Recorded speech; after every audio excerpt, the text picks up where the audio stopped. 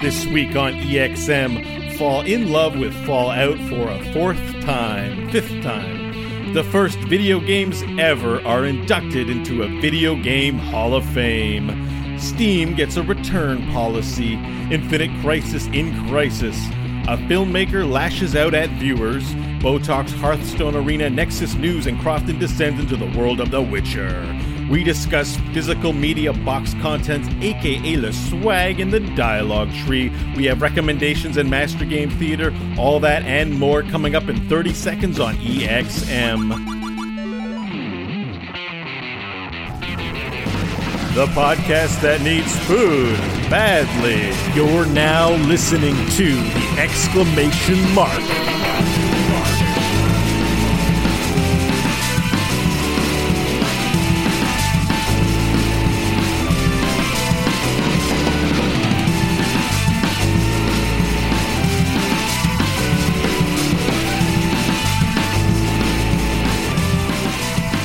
Hello and welcome to the exclamation mark podcast, the podcast that needs food badly. I am here. My name is Crofton Steers. I'm here with my compadre, Bo Schwartz, and we are here as we are every week to talk video games. I'm going to introduce Bo right now so that I don't have to hear myself speak for the entire hour of the show, although that would be quite delightful, I'm sure, to the lady listeners.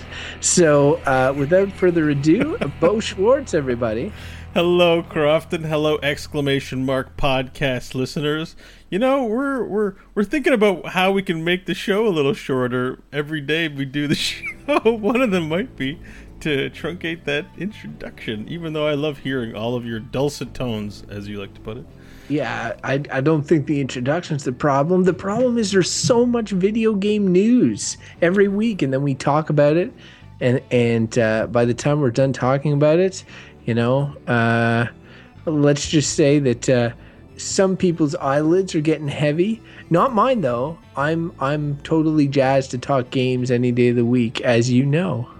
Yeah, I definitely enjoyed talking games, and there is a ton of stuff that we had to cut out for this week's episode, really just to pick the best things for us to discuss. So, do you have anything you want to talk about before we dig in? Two things. All right. Number one, I would just like to remind the listeners about the question mark blog, my new blog on the EXM podcast website. I have now two blogs. By two blogs, I mean I wrote one and then I wrote another, not like two different types of blogs. You had two posts on one blog. Your second... That is correct. Yeah. And this week there will be a third post. Oh, wow. Yeah. Wow. So, I mean, the momentum is building, I got to say. I hear people talking about it. I go to the supermarket. It's like, have you heard about the question mark blog? It's really crazy how much momentum you must have an incredible sense of validation knowing that people are, you know, engaging with your work. I know, it's true. And but only most of them are my relatives. I will say, as someone who's engaged with your work, Crofton is a good writer. So, you know, you will be not led astray by some pablum on a gaming news site that's just full of hot catchphrases and just meaningless information. You'll have context. You'll have lots of adjectives. Great and you'll prose. Be able to imagine it being read in my voice, which is awesome. Yeah, it's also awesome. So what's the second piece of news, brother? Second piece of news is I shelled out Mad Bank to buy The Witcher 3 Wild Hunt. What's Mad Bank? 70 bones? Yeah, which is honestly weird because I have not, because of the world of Steam and because of whatever, I've not shelled out full price for a game for a long time. And Batman is coming out later this month. You're going to have spent like $140 on games. Potentially, although I'm, you know, I'll talk about this later when we get to what we're playing. I don't know. Maybe Batman won't be a day one purchase for me, or maybe it will be. You'll have to stay tuned to find out more. But first, let's hit the news of the week, Bo, because there's quite a bit to get into.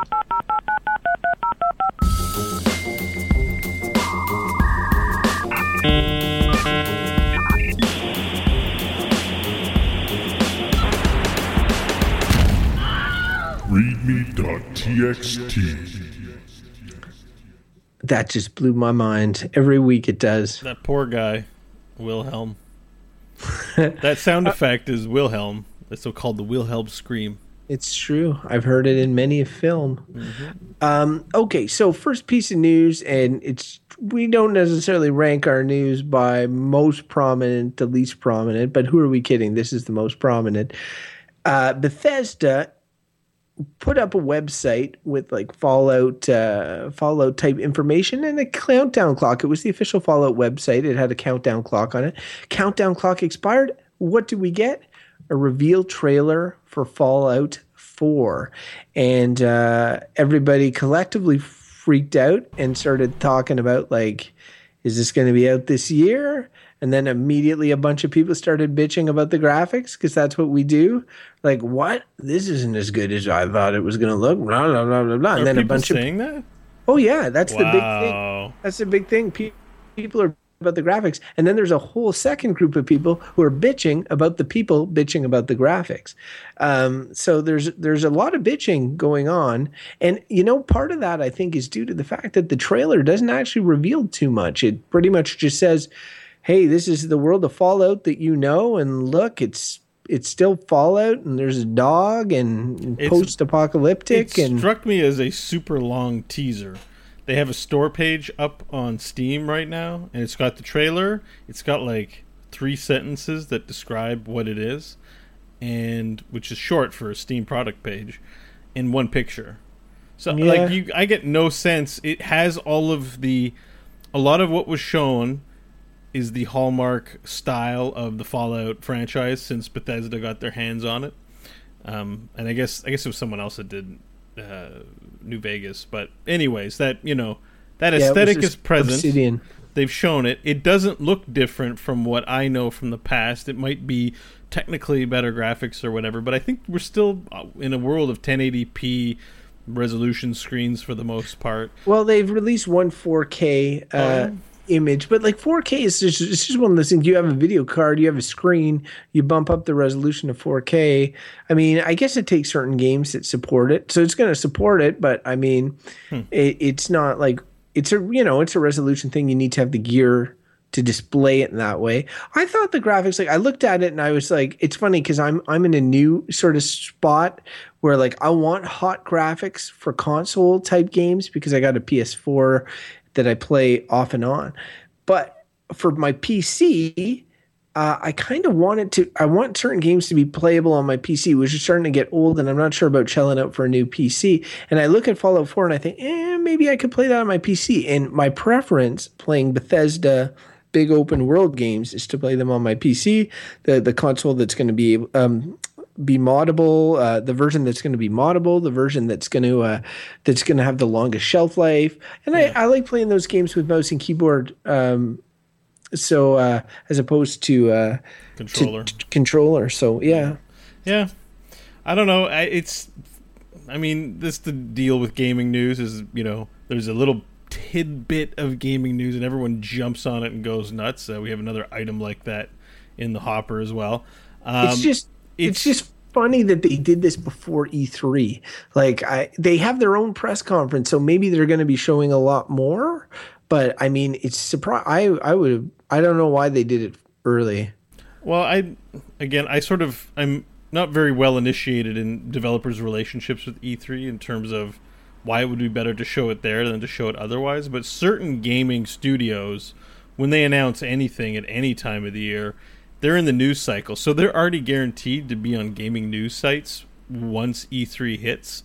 This allows their company some time in the spotlight otherwise, and I'm not sure what that nets them. Maybe it nets them interest in. There's a big Fallout sale right now on Steam for the older games, so maybe there's some revenue that comes in from the increased attention. Yeah, yeah. For sure, and like it would be caught up in the avalanche of E3 news. But sometimes, like when you pack an auditorium full of people, you want to get those cheap pops, to use the parlance of wrestling. A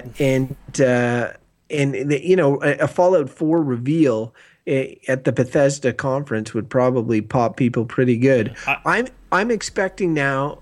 now that we know Fallout 4 is going to be there, I'm suspecting they're going to announce Dishonored 2, and I would be keen on that. So Dishonored 2, or like, because it's a teaser, some cool stuff to do with Fallout 4 at the very least. Like you said, we haven't seen anything we haven't seen in the other games. Really? Yeah, I and that's it. I haven't played Fallout New Vegas. That's like one of my big gaming omissions. Everybody says that it's amazing. A lot of people say it's better than Fallout 3. I played Fallout 3, and I just don't think that when Fallout 4 rolls out, I'll ever get back to New Vegas. So I feel like I enjoy Fallout. I'm not a hardcore fan.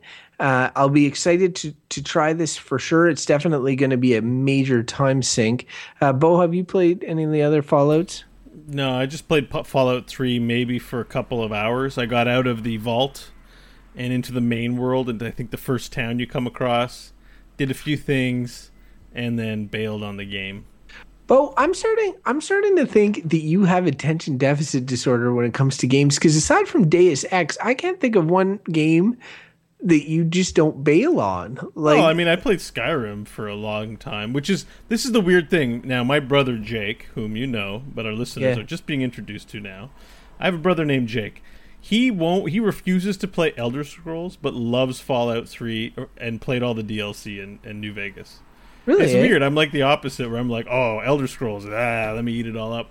And then Fallout, it's like, Fallout's a good example of a game that I bought on sale in Steam for that rainy day when I'm like, man, I got nothing to do, but I haven't played Fallout. Let's go play it. It's still good enough to play right now and be totally jazzed by it. But like, that opportunity never comes up because there's just always new games and stuff to do. It's crazy. Yeah, so. No, in Fallout Vegas for me it was the one where I was like, oh, I'll play that in a rainy day. And there's a girl at my wife's work who is addicted to Fallout New Vegas and has put hundreds and hundreds of hours just into New Vegas. It's like her favorite game ever. And there are a lot of people like her who are hardcore fans of that game and that series. So yeah, Fallout 4 announced this week. I'm sure we'll hear more about it. And one thing that I do like is that it sounds like it's coming out this year. And that's I'm getting sick of these games being announced and then have a 3-year wait period before they come out. So like, it sounds like Bethesda have done it right here, and I'm excited. I'm excited for that. I've heard a few predictions that it's going to be this Christmas. Sweet. Like it's far enough along that we're going to see it pretty soon. All right, moving along. The next piece of news we have for you is that the first ever games are now inducted into a video game Hall of Fame. So apparently there's this thing called the Strong Museums Hall of Fame. The Strong Museums Hall of Fame? Anyways, there's a place that are inducting video games. You might have some more context. Did you hear anything about this, Crofton? About this video game exhibit? Maybe on the periphery of something. I haven't really paid a ton of attention to this. I did remember noting that one of them was not like the others, which was World of Warcraft. But I'm not sure. I thought, was it not the Smithsonian that was doing this? I can't remember. I'm on the Strong site right now. The Strong is a highly interactive collections-based museum devoted to the history and exploration of play. It's one of the largest history museums in the U.S. and one of the leading museums that serve families and children, according to their site. So I'm not quite sure where they are located, but it's somewhere in the U.S. Yeah, it's cool that there's a museum dedicated to play, considering so many of us play games, whether it's board games or whatever. That's actually a really cool idea. So they've inducted some games into a Gamer Hall of Fame, and you started reading off the list. So, Pong, clearly a classic of gaming. Mm-hmm. And I think one of the things they did was not whether it was like the best game or the most sellingest game. I think it was the game that had the most cultural influence in its time. Mm-hmm. So Pong, definitely that notion of video games. Pac-Man, and again, I was listening to some people talk that Miss Pac-Man was clearly the superior game, but Pac-Man is like the franchise, so Pac-Man was inducted. Super Mario Bros, like hands down, of course. Mm-hmm. Pong. Oh no, I said Pong. Tetris. Yeah, Tetris. I read something somewhere saying like every electronic gaming device ever made can play Tetris. Like there's Tetris for everything. It's literally just bitmaps like rotating around, and that catchy chiptune song.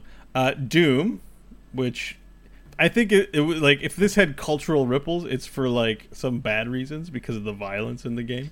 Yeah, that could be. I would have put Wolfenstein 3D in that slot as the first person shooter, but whatever. And World of Warcraft, which is the one that you said you're like, But I would, just because of the age difference between that and the previous games. I understand. Also currently available. Well, they're all currently available. Oh, but I guess it's more of a service than the other games, is what I mean. It definitely is interesting. Again, like if you were doing it for historical significance, you might put EverQuest or something instead of World of Warcraft. But in this case, you can't argue that World of Warcraft has had more societal impact, right? Sure. Cultural impact. People who don't play World of Warcraft know what it is because it's sort of like the affliction they ascribe to their friends they never see because they're playing video games all the time. It's like, I got a brother. I never seen him. I was like, does he play World of Warcraft? They just know it as an addicting game. It is funny how that works, though. Like, because for a long time when I was growing up, like parents knew it as playing Nintendo. Oh, he's playing Nintendo. It didn't matter if he was Sega or on his computer. He's playing Nintendo. And then at one point, PlayStation managed to surpass Nintendo in the vernacular. Like parents would be like, oh, he's in the PlayStation. He likes PlayStation. And then finally Xbox, and this was a huge achievement, I thought, for them. In the Xbox 360 life cycle, parents started saying like, oh, he's into the Xbox, he likes the Xbox. It's the catch-all term that represents video games, and World of Warcraft is definitely the catch-all for MMOs. I think people are like, oh, he plays the World of Warcraft. Like, no, Mom, it's Dark Age of Camelot. Get it right, gee. Oh, whatever. I hate you. All right. Anyway, it's cool that they're inducted. Yeah, it is cool. All right, Steam now lets you return games and DLC. That's the news. I haven't tried it yet. What do you think about this? Here's my question to you. I'm going to answer your question with a question. Okay.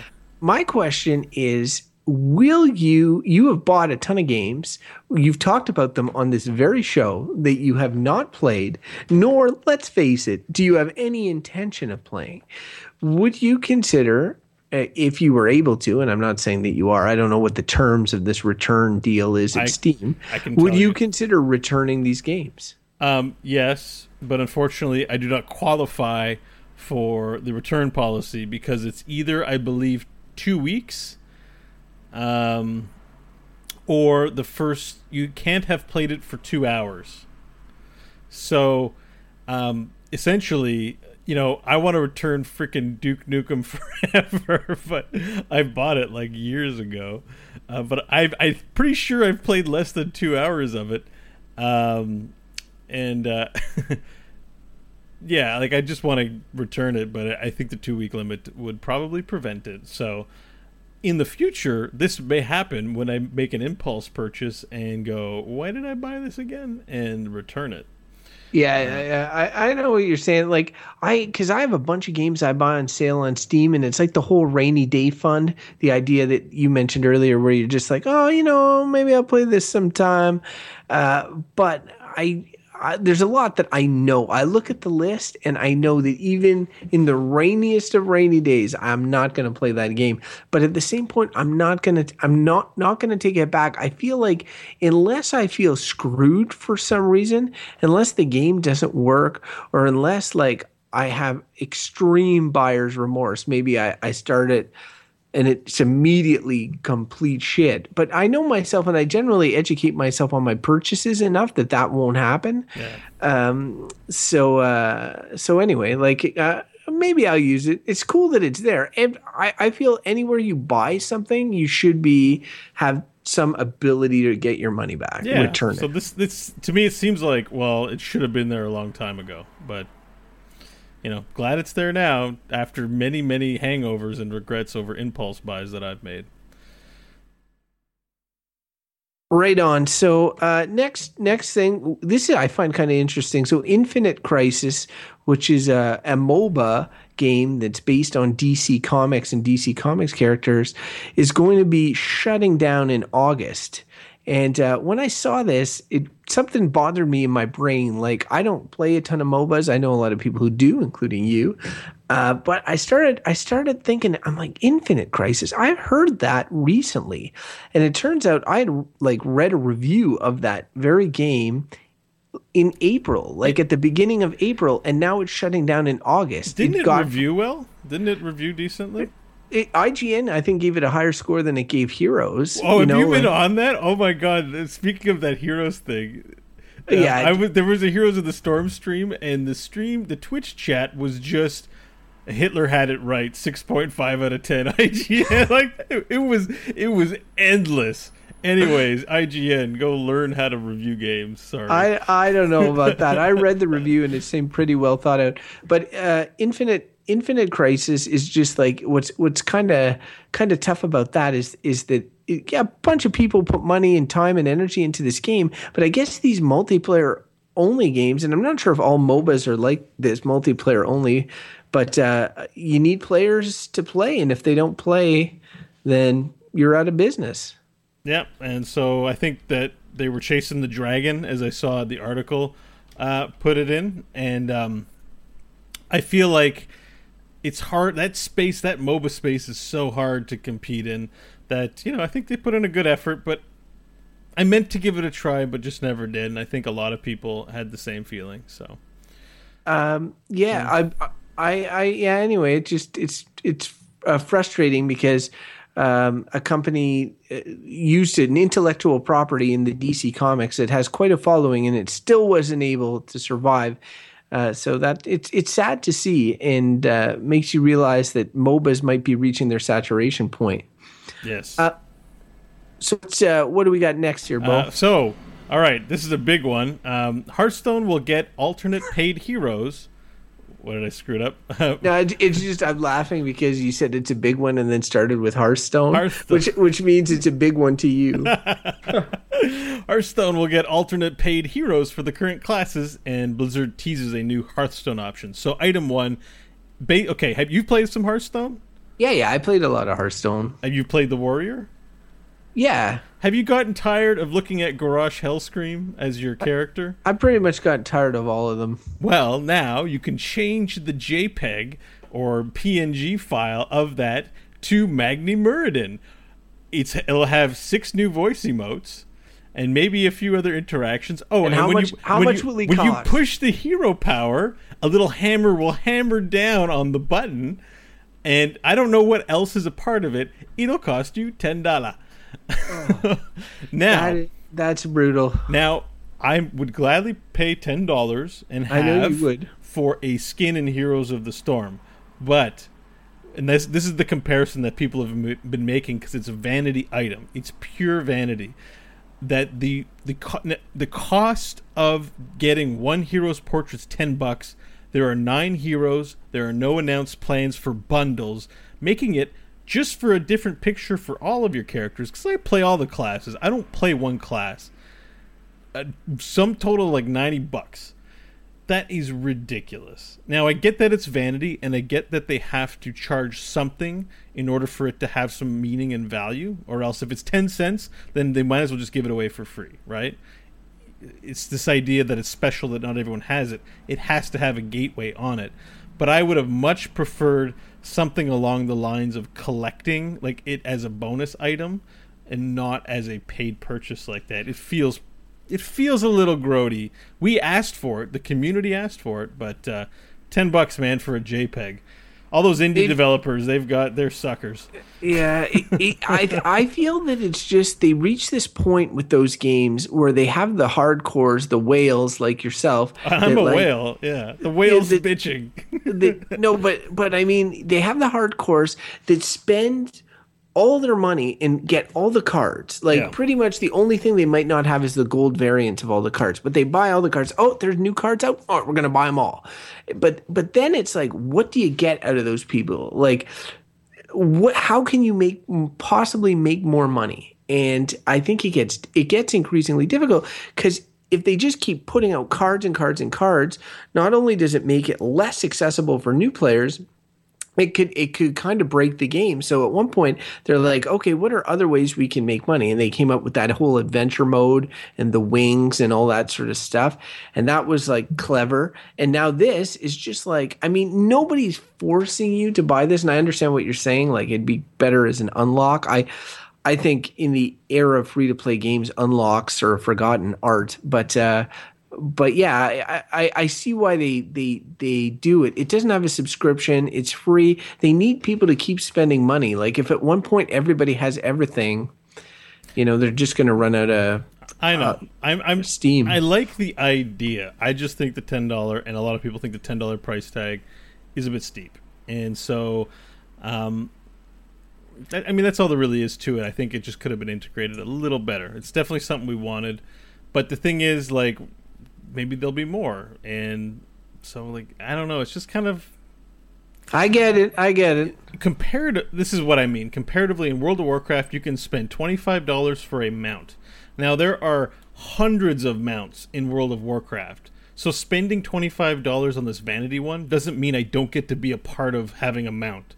But in the Hearthstone, it's like, here's the default ones, and here are the vanity ones. There's not any other things for me to feel like I'm part of having options. So. Well, to call back to that IGN Heroes of the Storm review, the Blizzard pricing is well known. Like one of the things that he was faulting them in that review is that they charge more because they have extremely dedicated fans that are willing to pay. And World of Warcraft has had all sorts of egregious costs like server transfer fees or mounts or whatever. And so like to see this creep into Hearthstone or Hearthstone to have huge cost, nobody's forcing you to get them, but the Blizzard hardcores, like you play a lot of Hearthstone, you'll see them all over the place. And as soon as you see them a few times, you'll probably reach into your $10 for your JPEG and your voice clips. So it's true.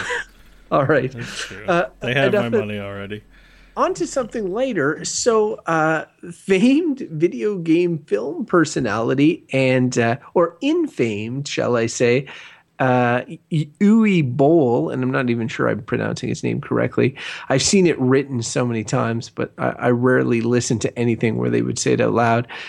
He went on a bit of a YouTube rampage based on his failed Kickstarters. I sort of love the idea of him having a failed Kickstarter because there's nothing that's like a bigger sort of sense of rejection that when you're a celebrity and he is a celebrity for all the wrong reasons, and people are collectively rejecting you or rejecting your ideas. I think this guy has been totally deluded about how good he is as a filmmaker, and it's pretty hilarious to watch him tell everybody to collectively go F themselves on this video. Have you seen it, Bo? I watched it fresh in my mind like 30 minutes ago, and I gotta say, I only know him as a reject filmmaker, by reputation, not necessarily my opinion, but I'm fairly certain I've seen a few of his movies. They're like, I don't know, have I? Like, I must have like seen them at some point. He's done Alone in the Dark with Tara Reid. He's done Blood Rain, and this is always the thing I find funny about Blood Rain is that Ben Kingsley was in it as the main villain, like Gandhi and of other famous movies. Ben Kingsley, Oscar winner. He was being directed by this crazy guy I just saw in a YouTube video. There's a bunch of other video game movies. Dungeon Siege with Jason Statham. Oh God, I avoided that. He did Dungeon Siege. Okay, so that's what I know. Okay, so we can judge him by the covers of his movies and by other people's recommendations to avoid those movies. But when I was listening to him, because I feel like he's probably being hypocritical, which changes things. But he kind of reminded me of Mike Hodgins a little bit, where it's just like Hollywood, they're all full of shit, and they're trying to take your money. And they're, you know what I mean? Like, he was just accusing them of being shallow and vain and ripping off investors, and they're just there to have hot girlfriends at cons and drive Ferrari. Like, the whole tirade had a Hodgins-esque flavor. Maybe his dad more. And now we're inside baseball, talking about a friend of ours at this point. It was somehow persuasive, even though I thought he was being hypocritical because he makes crap movies. So he's crapping on movies that people make that are better. And like he was like, my movies are perfect and Hollywood is stupid. And I'm like, you make Hollywood trash. Like, what is going on with your opinions, man? Totally worth watching, and I hope he goes away forever. Next item, and this is near or dear to both of our hearts, is that PlanetSide 2 is finally getting a PlayStation 4 release date, and it's this month. Yay, like, holy late, Batman. Jeez, so late. Like, there's so... PlanetSide is a game that we both love it, especially the first one. And it's like... The second one is like watching it get kicked in the nuts all the time. Like, there's nothing exciting to bring my interest back to it. Well, this is the thing, and we coming off the Infinite Crisis discussion, where this game that came out a few months ago is already going under. I don't play PlayStation 2 regularly. PlanetSide 2 regularly right now, but I like the idea that it is there for me to play when I choose to play it. And because there's no NPCs, because it's completely player versus player, and if you have not tried PlanetSide 2, it is free. Give it a shot. It's pretty fun. And the problem you may encounter, which I'm not sure I've been on lately, is probably everybody's pretty good because the people playing it are probably hardcores. But the thing about it is that it's losing steam. Bit by bit, it's losing steam. Daybreak Games, formerly Sony Online Entertainment, has sort of moved on to the new hotness in what is it? The H1Z1, which sounds intriguing. It sounds similar to PlanetSide, but zombies. Well, yeah, I guess. I've looked at a bit of the videos and stuff, and I'm like, yeah, it's just another one of these half-made games that is not. Anyway, the half-made zombie game genre. It doesn't. Yeah, honestly, that's becoming a genre. It's now, a genre. Like they're all unfinished. The garbage zombie game. Can nobody complete one of those games? You don't even need good AI. They're fucking zombies, for Christ's sake. But PlanetSide, I love, and so the fact that a console version is coming on PlayStation 4, which is the most prominent console right now, like it just means that it'll draw new eyeballs to the game, maybe bring people to the PC version that I tend to play. I'm enthused. I see it as good news. They're late, and it may be a huge flop, but I really hope that it draws some attention because it's a game that's worth it. Like, yeah, I agree, and I should just log in this weekend or something. I really need to play some PlanetSide 2. Game is good. It's just, I don't know. Like I don't have anyone to play with in that game. I don't know what it is. I can't find good people to guild with or anything. So makes a big difference if you have a good squad or people that you're playing with. Yeah. I soloed quite a bit in that game, and it's not as fun. You really want just your buddies. Rinse, repeat, shoot, and yeah, it loses context.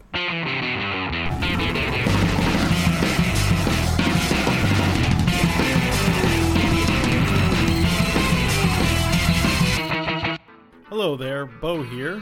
Just a quick little ad break to let you guys know about another great podcast that is a part of our podcast family called Good, Bad, or Bullshit.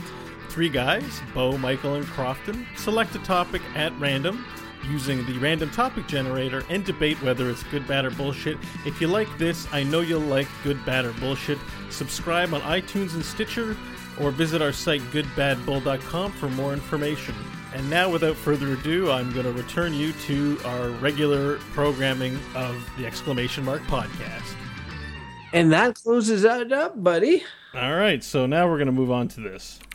You're always talking about making kids' minds like vegetables. Talk about them out on the street smoking pot. This is Games Per Minute. How do you feel about cutting his head off? What's Games Per Minute, Bo? Games Per Minute is where we talk about the games we've played in the last week. So why don't you start? Because I'm going to go nuts in a second, so you better get it out of the way before I scorch the earth. Yeah, I've got some big stuff to talk about. First of all, I tried out Galaxy, which is not a game, but I talked last week about how I wasn't going to install it in my system. I'm giving it a trial run. So far, it's pretty janky. Okay. It feels like it's a web browser in a program rather than in a web browser window. That being said, that's what I mean by the jankiness. That being said, their site is really nice. So using it is basically close to the same as using the site itself. It's all jazzed up. I'm looking forward to more to come. So this is just for the listeners who may not recall last episode. It's sort of an alternative to Steam. It's another digital portal for downloading and installing video games, although it's more focused on the GOG games, good old games, so older games. Yeah. So I installed it, tried it out. We'll be reporting on it when I have something substantive to say. Cool. Played some Hearthstone this week. Got my 5th 12-win run as a shaman. Was pretty excited, didn't see it coming, but when I looked back on my deck, then I was like, oh yeah, this is a really good deck. So yeah, it's funny because like I've played enough Hearthstone to recognize that is a sweet ass run. I only had one loss. I almost had 0. I lost game 11.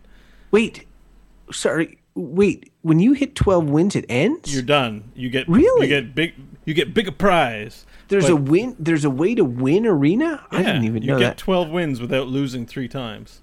Oh man. Oh, I wish now I know that. I'm gonna be like, now so there's it's a goal to go for, and I got a golden card. I got kind of screwed on the gold. I only got 300, and you can get up to like 500. But I got 2 packs as well. Sweet. But that 300 is 2 more buy-ins. Yeah. And oh no, it's good for sure. It's good rewards, and you just get that flashy shiny key. So 12-win run, go me, hooray. Good job, Bo. And I didn't want to fit this into the news. I've been playing Heroes all week, nothing to say there, nothing new. But there was the launch this week of Heroes, and there was some new stuff announced.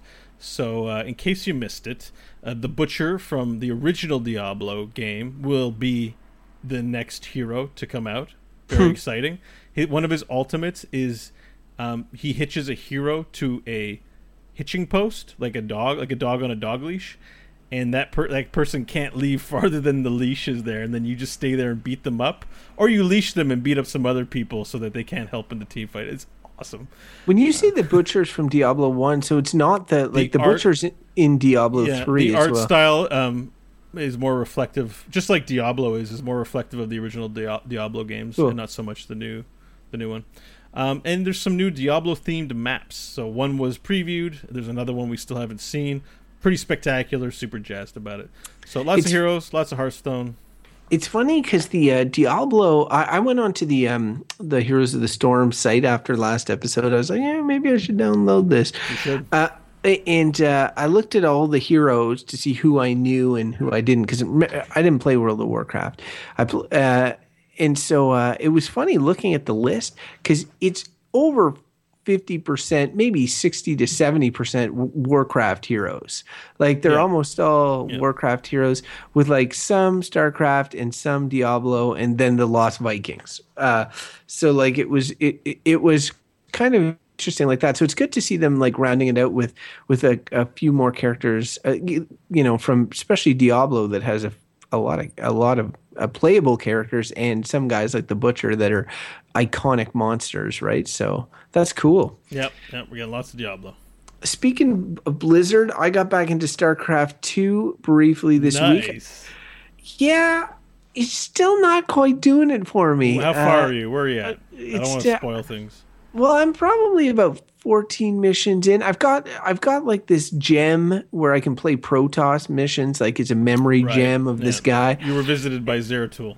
Yeah, and I also what else am I doing? And I also have like you can choose between multiple missions. I'm doing this jailbreak mission now or something, where I'm sending in the black Jamaican dude that's Spectre, pretty much a walking racist character. What's his name? All the Gabriel characters. Tosh, maybe? Yeah, that guy. Yeah. They're. He's not in StarCraft yet. He better get in there. I'm sending him in alone. Yeah, he should be in Heroes of the Storm. they're not, but yeah, it was just like I played a couple of campaign missions.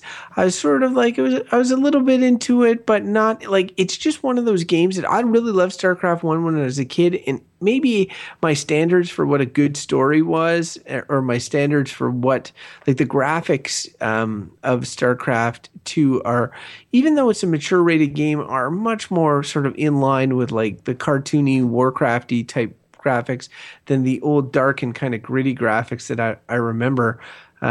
So all of that is just kind of like I'm still going to come back to it. I'm going to play it here or there. Maybe at one point it's going to catch me, but on an impulse purchase, I was at the store and I bought The Witcher 3 for PS4. You just couldn't resist that sexy box, could you?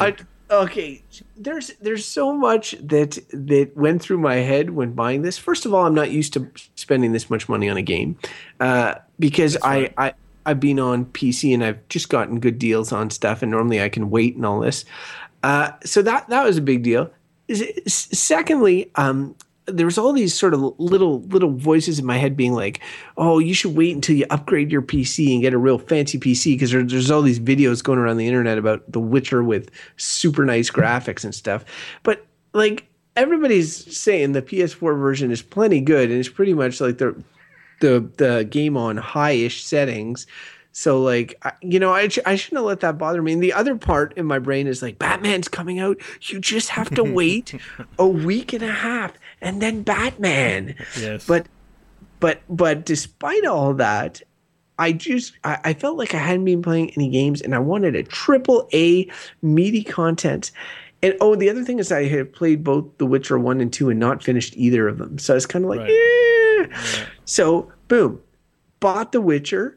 It's awesome. Okay. Now, I haven't played that much because I don't have that much time, but I have played enough to know already how it differentiates itself from the first two games. Yes. And it already has to the point where I'm like, okay, this is going to be an amazing experience.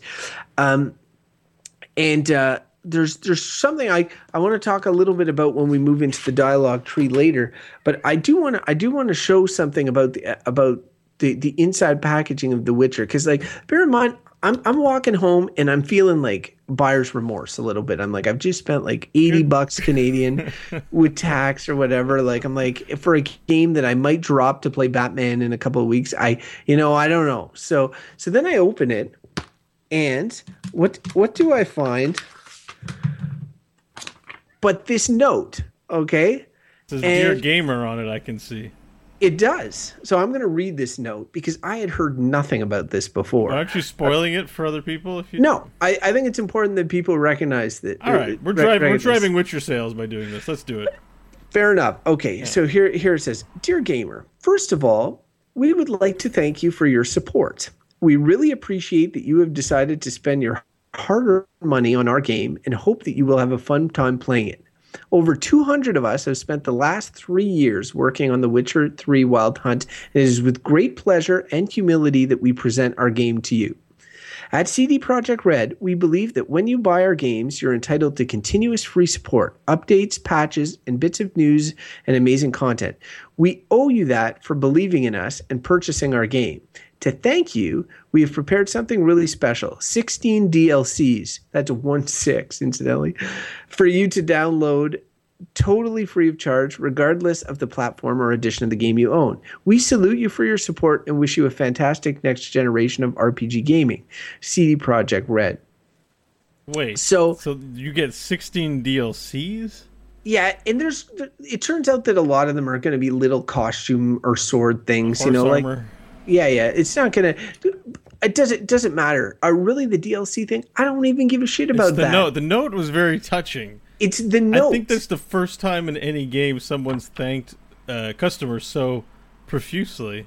Yeah, it must be right. Thanks you for buying the game. I just think like, in an age where like they're announcing the next 3 Assassin's Creeds while they're raping you over the first one, like. I feel it just shows a tremendous amount of class, and this is, it's in affiliation. The distribution's in affiliation with Warner Brothers Games, but CD Projekt Red is pretty much its own company, publishing house, and that. And so I'm happy. Immediately reading that note, I'm like, I said, you know what? $80, that's all right. I think I'm going to enjoy this game, and I appreciate the note. And so it really earned my loyalty a little bit as a consumer and appreciation as a consumer. Way to hold yourself to a high standard, CD Projekt Red. I think it's pretty. I think it's pretty classy. Wait until you get to the next part, which I will share. We start the dialogue tree.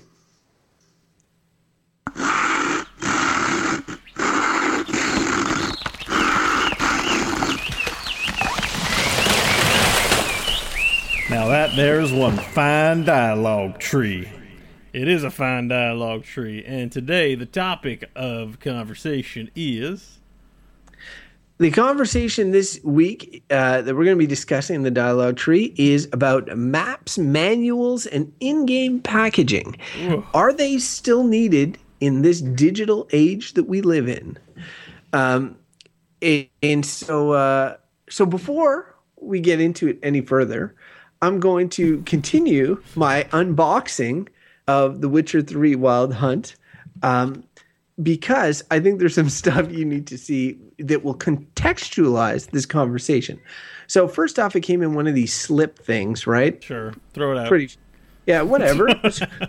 but when I took the slip thing off, it revealed a game manual. And I was like, maybe this is the French version. Why is it outside of the box? Because it was kind of outside of the box and being held in. It was held in by the plastic.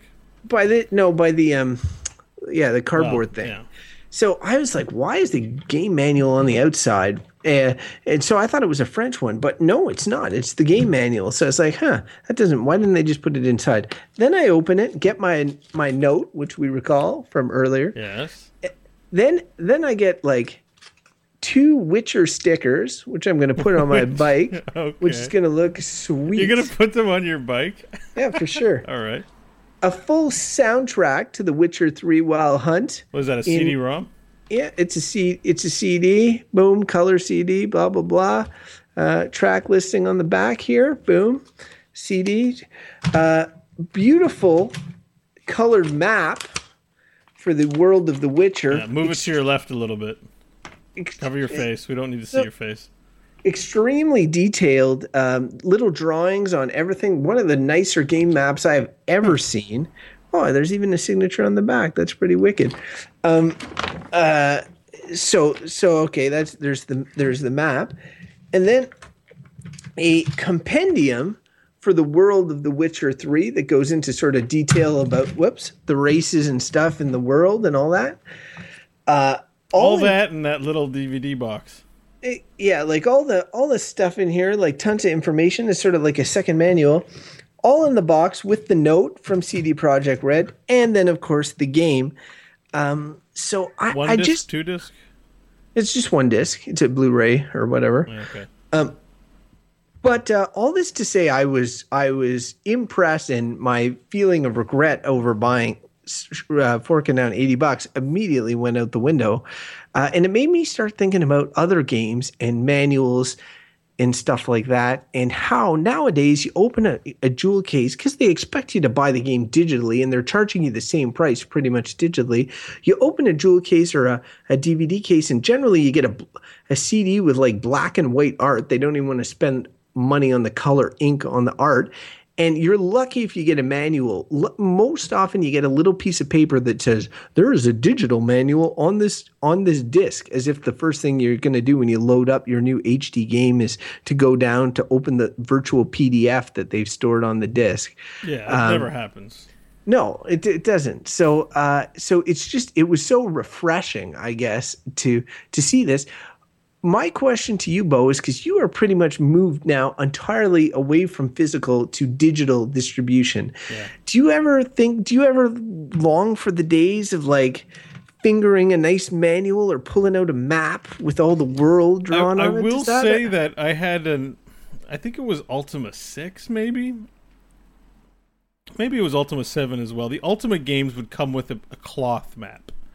Like the Ultima... For the if you don't know Ultima, it's an old school role playing game made by Lord British.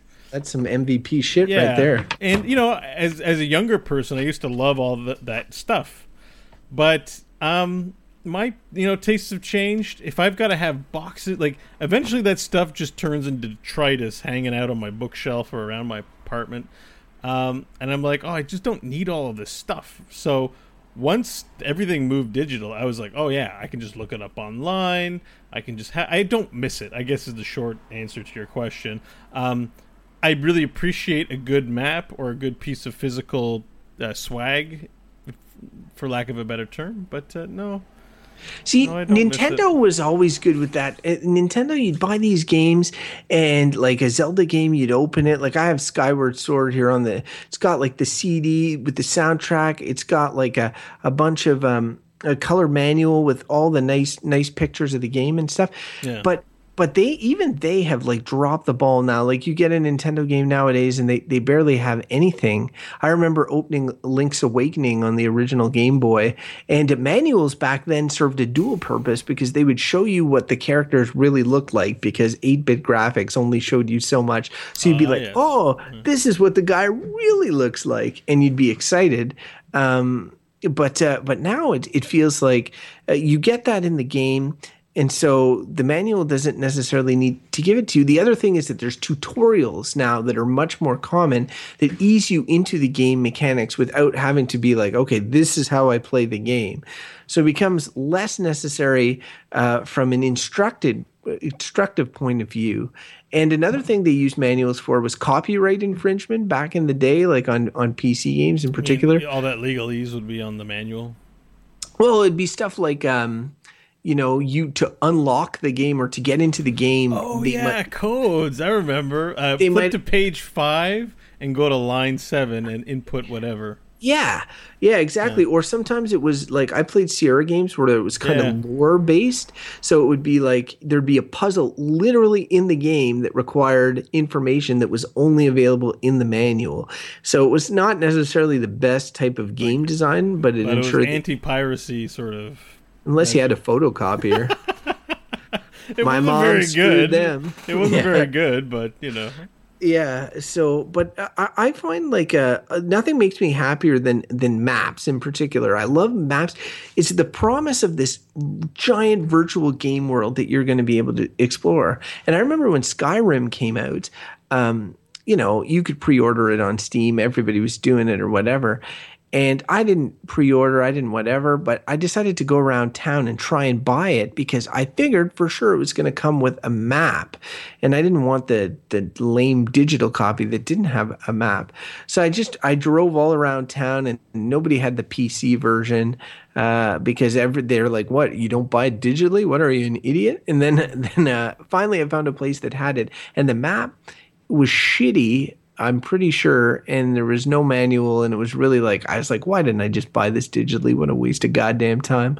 But then on the other hand, you have games like The Witcher, and then here I have I mentioned on the last show Grand Theft Auto 5. Grand Theft Auto 5 has a super sweet and very large map. I'm not going to open the whole thing. Well, maybe I'll open it a little more. But it's like it's. Do you ever consult that map? Technically, no, because it exists in in-game maps are so like Skyrim in particular has like it's not the best because I find it hard to plot a route somewhere, but it's got one of the coolest in-game maps ever in terms of look. You start in what is it, Whiterun, and you have nothing marked on your map. There's just this landscape. It's pretty incrable. No, and it is GTAs cool. have a similar scope as well, where you're like, "There's all this city. What's in all of it?" Yeah, no, it's definitely cool. I love having hard copies of things, but I recognize that like in the age of jewel cases and that have nothing but a disc in them, the argument for being for just not being digital only doesn't really make a lot of sense. But I find that the manual, it's sad for me to see companies not wanting to spend any money on the manual or not to have maps made. Like CD Projekt Red put a lot of time and effort into map. It shows pride in your game, and that translates well. And if I had a space in my house where I could, my wife would kill me, but where I could put up all the maps from all the video games, like I think it would be cool. Like these are the virtual worlds that I've all explored. You know, you got in your basement next to the laundry machine. Yeah, that's probably where they'd be. Red Dead Redemption up there, and then you'd have like some Hyrule map, and then it would go down to like the Witcher's map. And I'm trying to think of some of the coolest swag that I would have gotten, and it's hard. I think one of the cooler things ever was the old Sierra hint books, which I think you had to buy extra. You had to buy those. It's one of the hint books. But Sierra Games came with great manuals. It's just that you probably pirated them if your parents were anything like mine. No, we had like we get them off my uncle. My uncle would buy them, and then he'd be done with them. He'd give me a lend of it. Well, I know that he might have copied it onto my like installed it and left with the box, as you do with games in those days. But I know the Quest for Glory games had like maps, and they had like the adventures travel, like the School of Adventures. I forget what it was called, but it was some book, had a bestiary and other things describing the land that you were in or whatever. And I remember really liking those. So I have a real soft spot for manuals and hint books. I understand companies where games are getting more expensive and the price of games is being pretty much the same for years, them cutting costs, but it kind of makes me sad. I sort of wish they still existed. All right. Well, I kind of don't need more stuff. You're talking to a guy who had like 5 bookshelves filled with Magic cards, who had to sell them all on eBay just to get his life back because of all the inventory management. And speaking of inventory management... Oh, nice segue. Wow.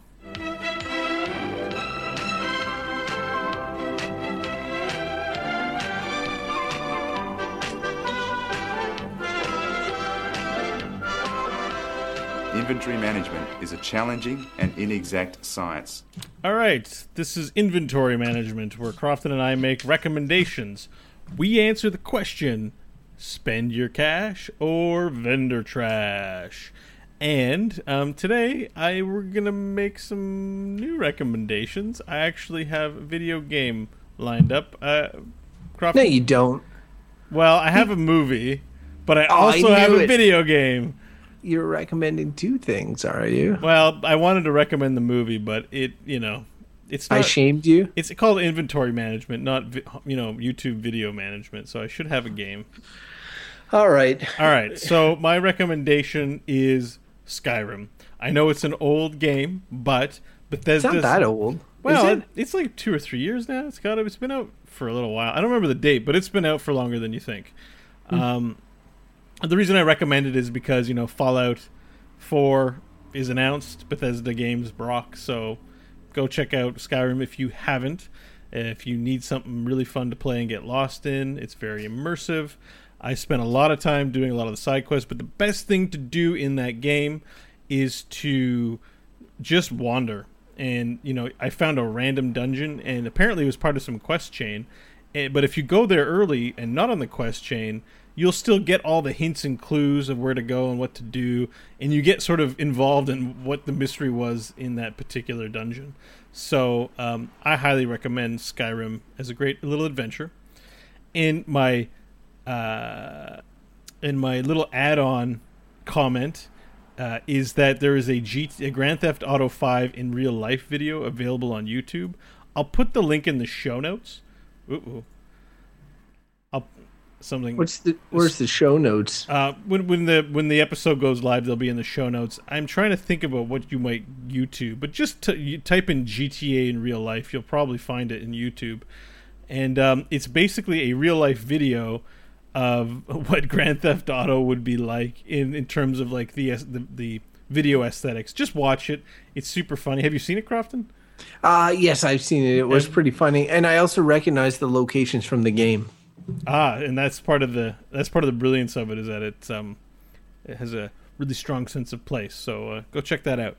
Crofton, you're up. Oh, yes. So my recommendation.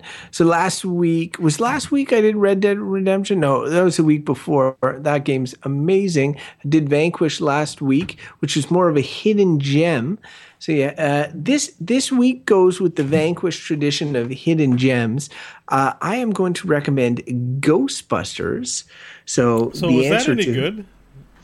I'm recommending it. Yeah, I know, but I thought that wasn't okay. I'm just trying to get your. Who you gonna call now? Look, I'll explain a little bit before to What give you makes it good enough for a recommendation? Okay, couple of things. First of all, the gameplay is actually quite good. It's like it gives you that childhood feeling of like controlling a proton pack and like shooting the crap out of things. And there are neat physics and sparks everywhere. It really gives you that Ghostbusters feeling. I was a huge Ghostbusters fan growing up. I watched the cartoon, but most importantly, I watched the two movies. I love the Ghostbusters, and they would always talk nonstop entertainment sites about Ghostbusters 3. Oh, is there going to be Ghostbusters 3? Are they going to get them back together? It's true. There was a real hype train going with Ghostbusters. Nonstop. Dan Aykroyd kept being like, oh, we almost have everyone together. We just need that rascally Bill Murray. But finally, they sort of realized that their moment has passed. They're doing kind of a reboot of Ghostbusters with a different type of cast, and Paul Feig is going to direct that. And, I'm tentatively excited for that. But partly, I wanted a Ghostbusters 3. And I would even argue that the story of the Ghostbusters game is better than Ghostbusters 2 in terms of his story. And it's voice acted by the entire original voice cast.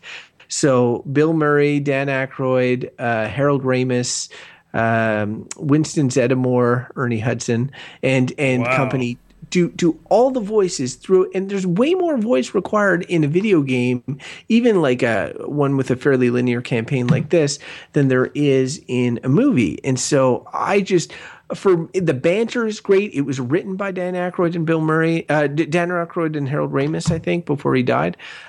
It's just really like, if you are a Ghostbusters fan, this is the ultimate fan service. And Bo, I see you playing these piece of shit Transformers games or watching these movies or whatever that are horrible because of your love for Transformers. I have a similar love for Ghostbusters, except guess what? Turns out this is pretty good, and it's my recommend.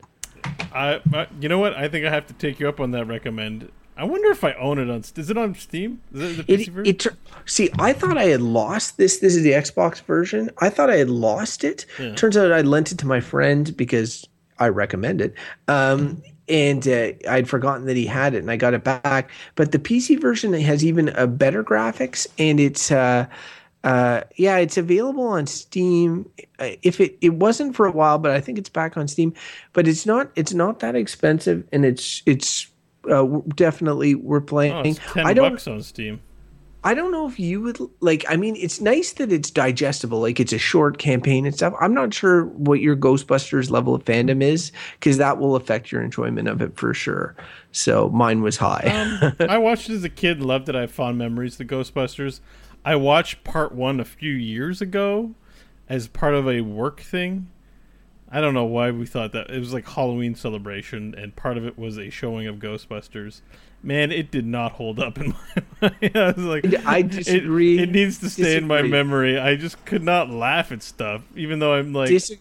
I disagree. I'm sorry. I cannot have this conversation, Bo. I cannot have it. And I don't want... I recommend... You know what? I recommend this game to all true Ghostbusters fans and not to Bo. Okay? So I'm getting excluded now. See, you see how there's like this, no ghost sign here. Imagine Photoshop Bo's face, no bows. Don't anybody Photoshop my face into that, please. Yeah. All right. Who are you gonna call? Ghostbusters. All right, and so those are our recommendations. And Crofton, we have our first ever mail in the mailbag. I used to be in a... It's not our first ever mail. We got one from your mom one time who wanted us to let Jeff speak more, remember? Oh, that's right. I'm so insensitive. Sorry, Mom. We got our second ever mail, but unfortunately it's from someone we know really well. It's from Michael from the Good Better Bullshit podcast, the other podcast we do. However, he did have something worthy of being read on the show, so I'm gonna do it. Mike says he was listening to our podcast, and Bo mentioned something about Witcher 3 and someone saying, "I'm gonna rip your head off and shit down your neck," and then went on about where are you going to hear that, blah, blah, blah, blah, blah. Now, I may be mistaken. Yeah, you did that. But it seems to me that at the end of the original Duke Nukem, that was an exact line, and when you beat the boss, there is a cutscene where Duke Nukem takes a newspaper and sits down on the monster's corpse, presumably to shit in it down its neck. I thought you guys were old school gamers. Crofton in particular, how did you miss that? Disgruntled EXM listener Mike. I think that it's a joke that he's disgruntled. Well, to be fair, I don't listen to most of what Bo says, and also I have now heard that line in The Witcher 3 when I was playing it, and I thought it when I was playing The Witcher 3. I'm like, I recognize that line. It's from Duke Nukem. And I think that goes to show the level of gaming reverence that the CD Projekt Red guys have. If it's not apparent, I like CD Projekt Red. Here, just for posterity, I've got the original clip right here. I'll rip your head off and shit down your... I'll rip your head off and shit down your... That's the original clip? It's the original clip, but it doesn't say all of it. Oh, well. Well, maybe that's why we were confused. I've got anyways, whatever. All right. You're going off the rails here, Bo. Yeah, it just cut out, but I wanted to actually have the original sound clip just to make it awesome. All right, thanks, Mike, for your email and for listening to the other show that we do. We know how much you don't like video games, so we're super happy that you're listening to the show. Although that was a pretty nerdy email. It's true. The nerd cred was strong with that one. All right, so I think that pretty much wraps up the show, Crofton. Whose turn is it to give the business? I'll do it this time because it is a game that is near and dear to my cold heart. No, wait. We just got to tell people where they can find us. That business. Oh. Yes.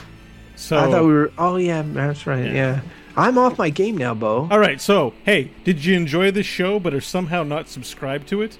You got to subscribe. And in order to figure that out, you can go to our website, exmpodcast.com. There you can just listen to the show on the site, but you can subscribe to the show on iTunes and Stitcher in the links provided in the left. If you want to get apprised of new episodes, you can follow us at exmpodcast.com on Twitter. You can visit our Facebook page, facebook.com/exmpodcast. See, there's a bit of a pattern here. Just remember EXM Podcast. Do you want to email the show and have your email read on the air? We'd love to hear from you about anything video game related. exmpodcast@gmail.com. And if you're not watching live and you'd like to participate in the conversation, join our chat room as we broadcast live on twitch.tv/exmpodcast.com. We record there on Monday nights around 8 p.m. Eastern Standard Time. Last but not least, actually, Crofton, is there anything else that you want to share, projects that you have that our listeners might be interested in? No, I just check out the question mark. Normally drops on Wednesdays, but don't hold me to it. And I'll have more thoughts on The Witcher probably next week. I know I didn't touch on too much this week. And they should follow you personally at... Oh, they can follow me at Crofton Steers on Twitter. Or I'd also recommend they check out our sister show. Maybe, Bo, you can tell them about that show. Yeah, so we do another show where we take a topic selected at random and talk about it and have very serious debate, but also very hilarious conversations, things about circumcision and tattoos and bad places. You can find out more about that show, Good, Bad, or Bullshit, at goodbadbull.com. If you enjoy hearing us talk about video games, you may get a kick out of hearing us talk about everything and anything under the sun. So now that we're done linking to all the different places you can find the things that we do and follow us on the social media stuff, we are now going to move on to this.